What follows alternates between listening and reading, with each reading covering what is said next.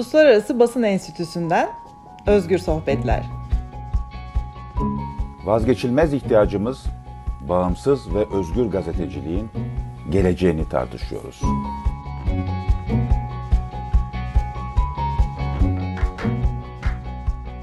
Uluslararası Basın Enstitüsü IPI tarafından hazırlanan Özgür Sohbetlere hoş geldiniz. Ben Cansu Çamlıbel. Biliyorsunuz Türkiye'den başlattığımız bu podcast serisinin temel motivasyonu gazetecilerin ve gazeteciliğin sorunlarına dikkat çekmek. Ancak gazetecileri aşarak neredeyse milyonları kapsayan ve ülkenin kronik bir sorunu haline gelen ifade özgürlüğü meselesi etrafındaki gelişmeleri konunun uzmanlarıyla birlikte yorumlamak.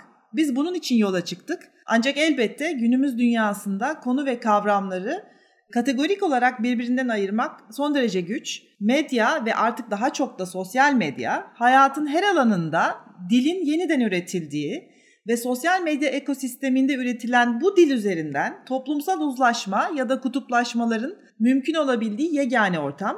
Dolayısıyla da bu bölümde Türkiye'nin özellikle son 2 aydır tartıştığı ve kadınları sokağa döken, ne yazık ki sadece kadınları, İstanbul Sözleşmesi tartışmasını kadına şiddet, aile içi ve ev içi şiddet konularıyla medyanın bu alandaki rolünü birlikte konuşalım istedik. Konuğum Galatasaray Üniversitesi İletişim Fakültesinden doçent doktor Ceren Sözeri. Kendisi ağırlıklı olarak medya ekonomisi, medya politikaları, medya etiği, ayrımcılık ve nefret söylemi üzerine çalışıyor. Evrensel Gazetesi'nde yazılar yazıyor. Hatta kendisi kaleme aldığı bir yazı nedeniyle halihazırda yargılanmakta olan bir akademisyen. Ceren Sözeri, hoş geldiniz. Hoş bulduk, merhaba. İsterseniz bugünkü temel konularımıza girmeden önce bu bahsettiğim malum davayı hatırlatalım dinleyicilerimize.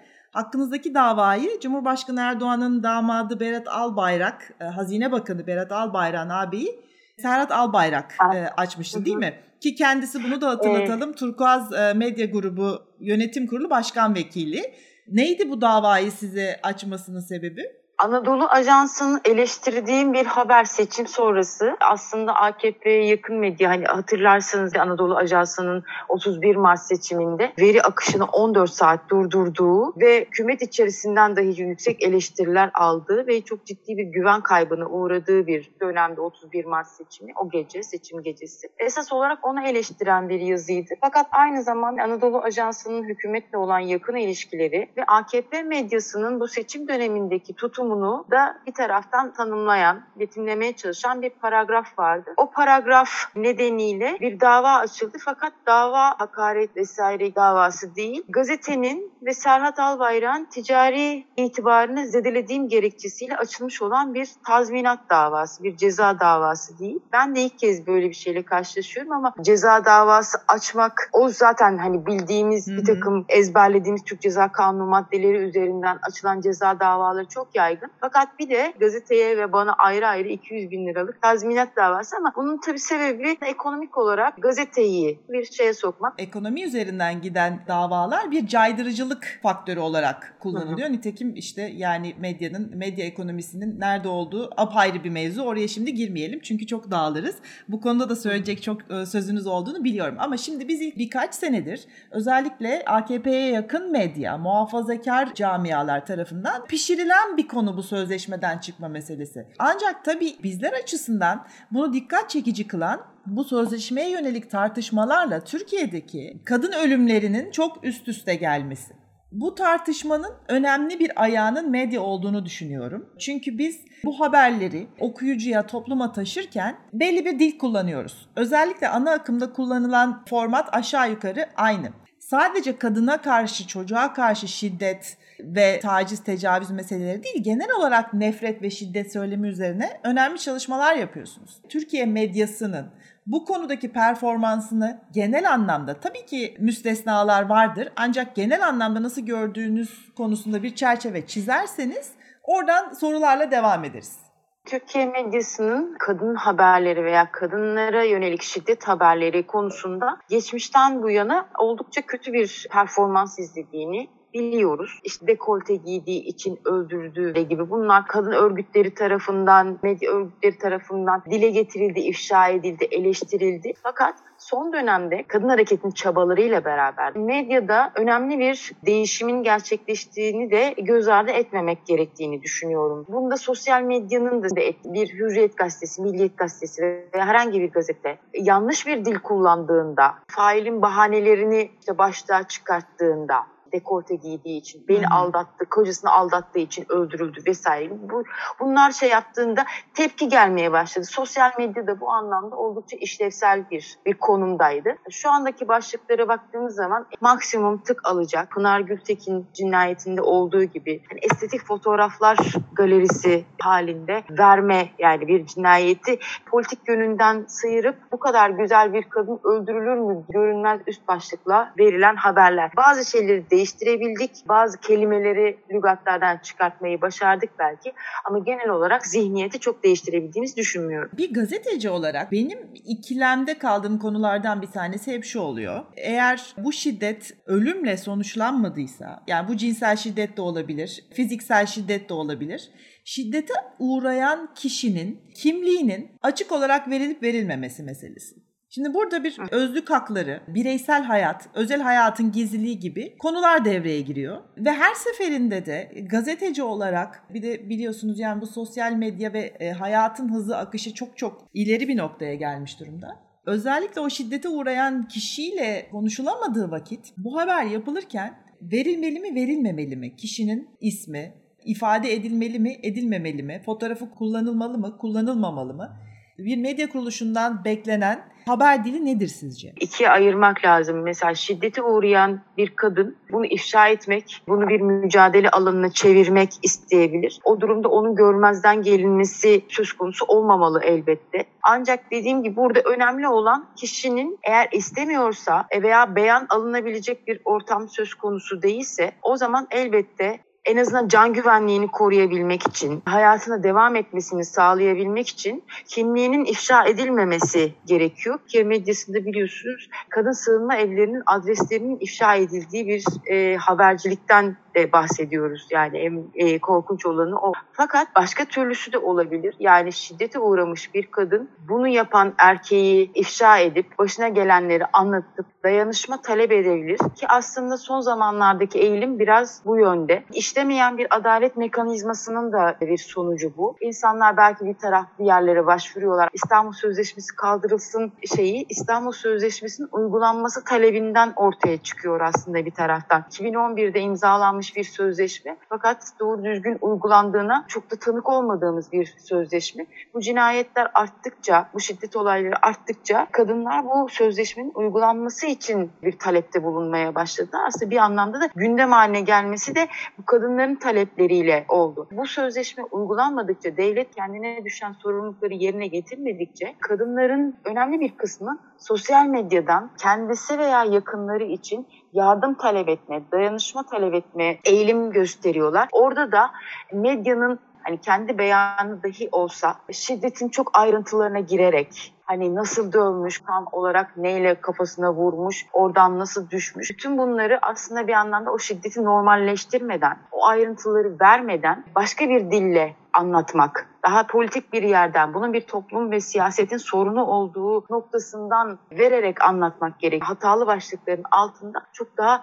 temel bir duruş problemi var. O failin beslendiği ikmale dikkat çeken bir haberciliğe ihtiyacımız var. En büyük sorunumuz bunun olduğunu düşünüyorum. Bu bahsettiğiniz detayların altını çizerek okuyucu toplamaya çalışma taktiği, tık alma taktiği. Bunun getireceği tık bu kadar önemli mi de hala bu yapılıyor ve verdiğiniz örnek çok önemli. Pınar Gültekin meselesinde son çekilmiş fotoğrafları, kendisinin sosyal medyada paylaştığı fotoğraflar sıkça ve neredeyse dediğiniz gibi bir haber galerisi, tıklanacak bir haber galerisi haline getirilerek kullanıldı. O fotoğrafların altına, o haberlerin altına yapılan yorumları dahi okudum. Şimdi orada tam söylediğiniz gibi yazık, o kadar da güzel kızmış. Yani bunun fiziksel olarak bir kadının, bir erkeğin, bir çocuğun nasıl göründüğüyle ilgili olarak mı biz yanlış bir şey, karşı çıkılması gereken bir durum, kabullenilemeyecek bir durum, insanlık dışı bir durum olduğunu o kişinin fiziksel özelliklerine göre mi belirleyeceğiz? Yani yapılan yorumlar da çok enteresan ve aslında medyanın bu dilini biraz da toplumsal reaksiyon da besliyor gibi geliyor bana. Tabii ki bunlar birbirini besleyen şeyler. Okuru evet bir medya okuryazarlığı üzerinden bilinçlendirmek gerekir ama oradaki esas sorumlu medya olduğu için mutlaka ben bazı okur yorumlarının da yaygınlaştırılmaması gerektiğini de düşünüyorum. İnsanların sosyal medyada hangi kimlikle ve hangi amaçla bulundukları konusu net değil, net de olmamalı. Toplumda öyle bir damar var mı? İyi olmuş, su testisi su yolunda kırılır. Damarını güçlendirecek, onu yaygınlaştıracak bir şeyde de olmamak lazım. O başlıkları atanlar, onları haberleştirenler, o ayrıntılarda boğulanların çoğunluğunun biz medyada erkekler olduğunu biliyoruz.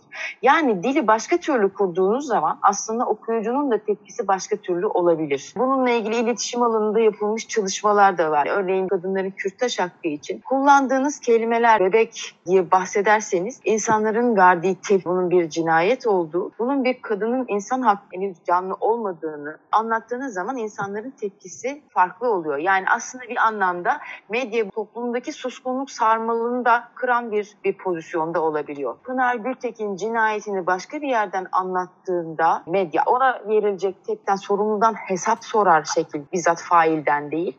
Neden kanunlar uygulanmıyor? Bunları sorgulayan bir dille okurun verdiği tepki de farklı. Şiddet pornografisinin dozunu arttırdıkça aslında insanlar bir anlamda alışmaya başlıyorlar. Popüler isimler birdenbire söyler hale geliyorlar. Yani kadınlar da beraber olacakları adamları düzgün seçseler, başınıza böyle şeyler gelir diye aslında yeniden o ataerkil söylemi yeniden üreten bir çözümle çıkabiliyorlar. Kesinlikle. Çünkü haberin içinde çözüm yok. Haberin içinde sadece şiddetin pornografisi var. Yani o hakları için sokağa çıkıp da şiddet gören kadın haberini aynı iştahla yapmıyor. Ve hala bilinçlendirme çabasına rağmen kullanılan bir namusumu temizledim, namus cinayeti gibi genel olarak faillerin açıklamalarını başlığa taşıyan, manşete taşıyan bir eğilim var hala.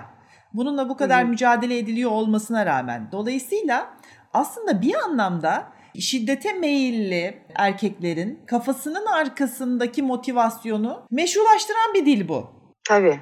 Son zamanlarda sosyal medya üzerinden de yardım çağrısında bulunan kadınların paylaştığı mesajlardan gözlemlediğim yapıyor çünkü yapabildiğini biliyor. Yani cezasızlık bu sahikle işlediği yani namusumu temizlemek için o bahanelerin altından bunu yaparım, yatarım, çıkarım bana bir şey olmaz. Cezasızlığın da bir normalleştirilmesi. Yani bu kadar yattı çıktı.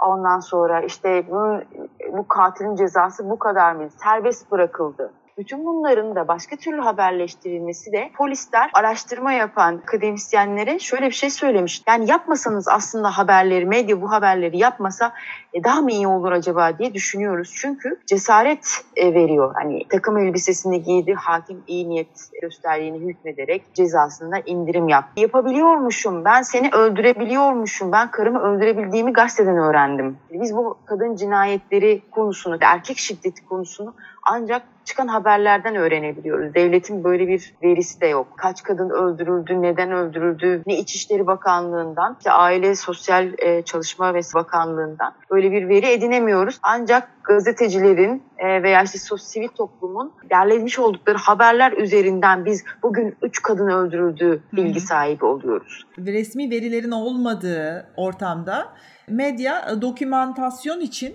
önemli bir işlev görüyor. Maalesef. Keşke böyle olmasaydı. Ancak tabii bu sadece kadın şiddeti, kadına karşı şiddet ve şiddet meselesinde değil, gazetecilik okullarında biliyorsunuz. Mesela bir intihar haberinin yapılıp yapılmaması, ne kadar detaylı verilip verilmemesi, bunun özendirici olup olmayacağı tartışması yıllardır sadece Türkiye'de değil, bütün dünyada da tartışılan konulardan bir tanesidir. Dolayısıyla aslında buralarda çok siyah beyaz duruşlar olamayabilir. Son bir mevzu olarak da şunu sormak isterim size. Biz genel olarak biraz da sanki yekpare bir yapıymış gibi Türkiye medyasını konuşuyoruz. Ancak muhafazakar medyanın özellikle bu kadına şiddet ve İstanbul Sözleşmesi etrafında dönen tartışmada takındığı tavra da bir bakmak gerektiğini düşünüyorum. Çünkü kadınlardan, Türkiye'deki kadın hareketten, ben bunu her zaman gururla söylüyorum yurt dışında da, Türkiye'deki en kuvvetli sivil toplum hareketi olduğunu düşünüyorum kadın hareketinin. Ve kadın hareketini tek başına belli bir ideolojiye de vakfedemiyoruz. Bunu da yine İstanbul Sözleşmesi etrafındaki tartışmalarda gördük ve bence bu umut verici bir şey. Kadın hareketinin çok kuvvetli bir şekilde direnişi sayesinde aslında muhafazakar camiada geri adımlar, geri vitesler görmeye başladık. Ancak bu sefer sanki şunu yapmaya başladılar. Bizim meselelerimiz kadınla değil, ancak LGBTİ bireylerin normalizasyonunu getiren bir sözleşme olduğu için biz aslında buna karşı çıkıyoruz gibi bir söylem üretildi.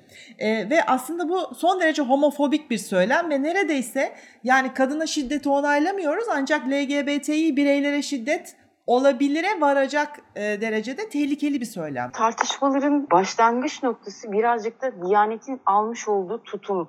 Diyanet İşleri Başkanı'nın işte pandemi sırasında ilk Cuma hutbesinde çıkıp işte Lüt kavminden bahsedip ondan sonra birdenbire Türkiye'deki eşcinsel hareketi veya eşcinselleri hedef haline getiren konuşması, sonrasında işte Ankara Barosu'nun buna itiraz etmesi, bir suç duyurusunda bulunması, sonra barolar tartışması, sonra birdenbire İstanbul Sözleşmesi, hatta Ayasofya İstanbul Sözleşmesi. Bunların hepsi bir anda aslında hani daha öncesinde hazırlığı yapılmış bir politik hamle gibi birbiri ardına geldi.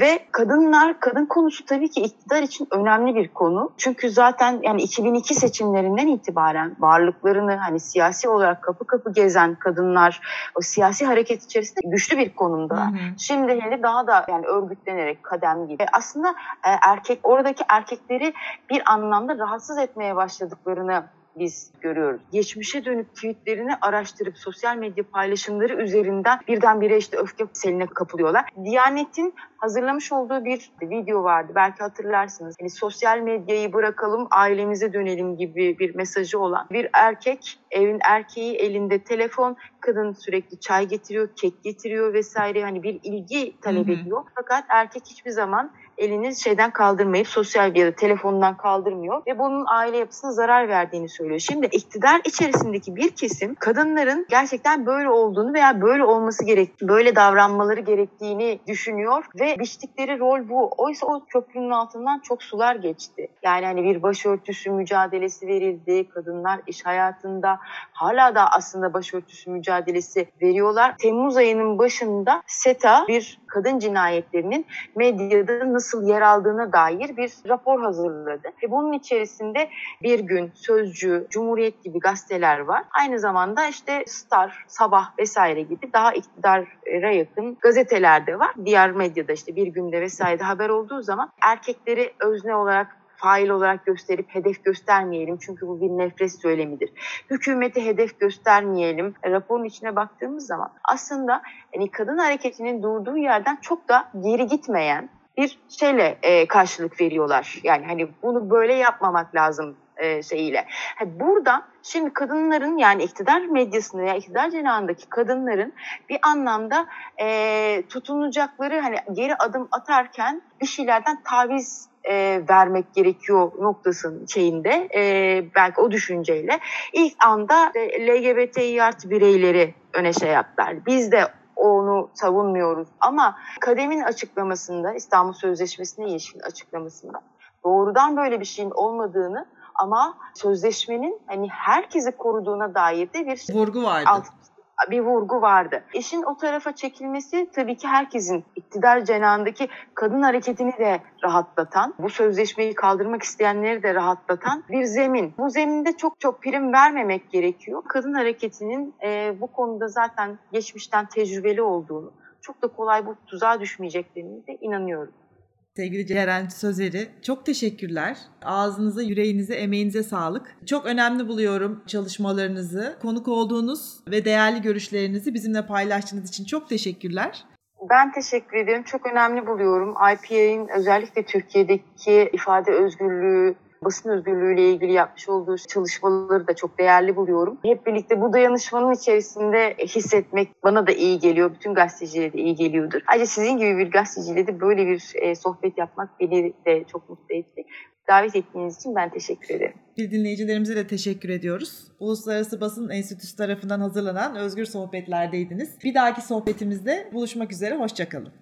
Bu podcast Avrupa Birliği'nin maddi desteğiyle hazırlandı. Ancak içerik tamamıyla IPA'ya, Uluslararası Basın Enstitüsü'ne aittir ve Avrupa Birliği'nin görüşlerini yansıtmak durumunda değildir.